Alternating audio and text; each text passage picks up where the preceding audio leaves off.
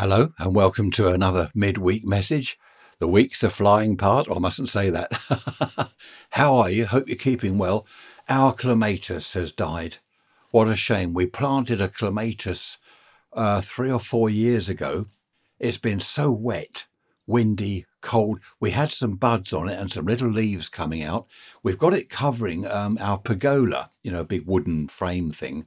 And it looked absolutely fantastic last year.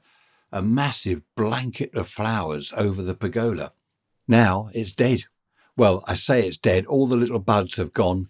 The little leaves that had started to come out a few weeks ago have all gone limp and shriveled up. Such a shame. So what we're going to do next is plant a passion flower. I'm not going to dig it up just yet, the clematis, just in case it comes back to life. I mean, nature is a miraculous thing, isn't it? You look at a thing and you think, oh, it's a dead stick. And a couple of weeks later, it's got flowers and it's in bloom and it's looking fantastic. So I'm going to leave it for a couple of weeks just before I rip the whole thing down. Anyway, that's not what I'm here for. Blue sky today, sunshine, warming up. And for next Sunday's podcast, how about this idea? Making things. In the old days, people used to make things. Now, I said to my son the other day, we were talking about this, I said about the next podcast, making things, and I said, people don't make things anymore. And he said, well, I do. He's made a desk, a nice big office desk. He's made several things. And I said, well, yeah, perhaps some people do then. Okay, some people make things, but not many. In the old days, you would make, you wanted shelves in the kitchen or wherever. You'd get some wood and you'd make the shelves yourself. And, you'd paint them and they'd look good. These days, of course, it's all chipboard, isn't it? Is it melamine that they put on chipboard? Melamine.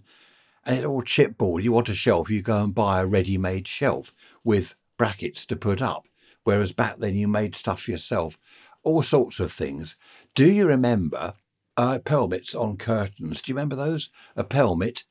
I'm not going to say much more than that. Back in the 50s and 60s, anyone that had curtains, there was a pelmet above. And very often they were made by people themselves. I won't say any more than that. I hope you're all keeping well. If you've got any ideas about making things back in the 50s and 60s, email me, the usual one, raiserants@protonmail.com. Or one word, raiserants@protonmail.com.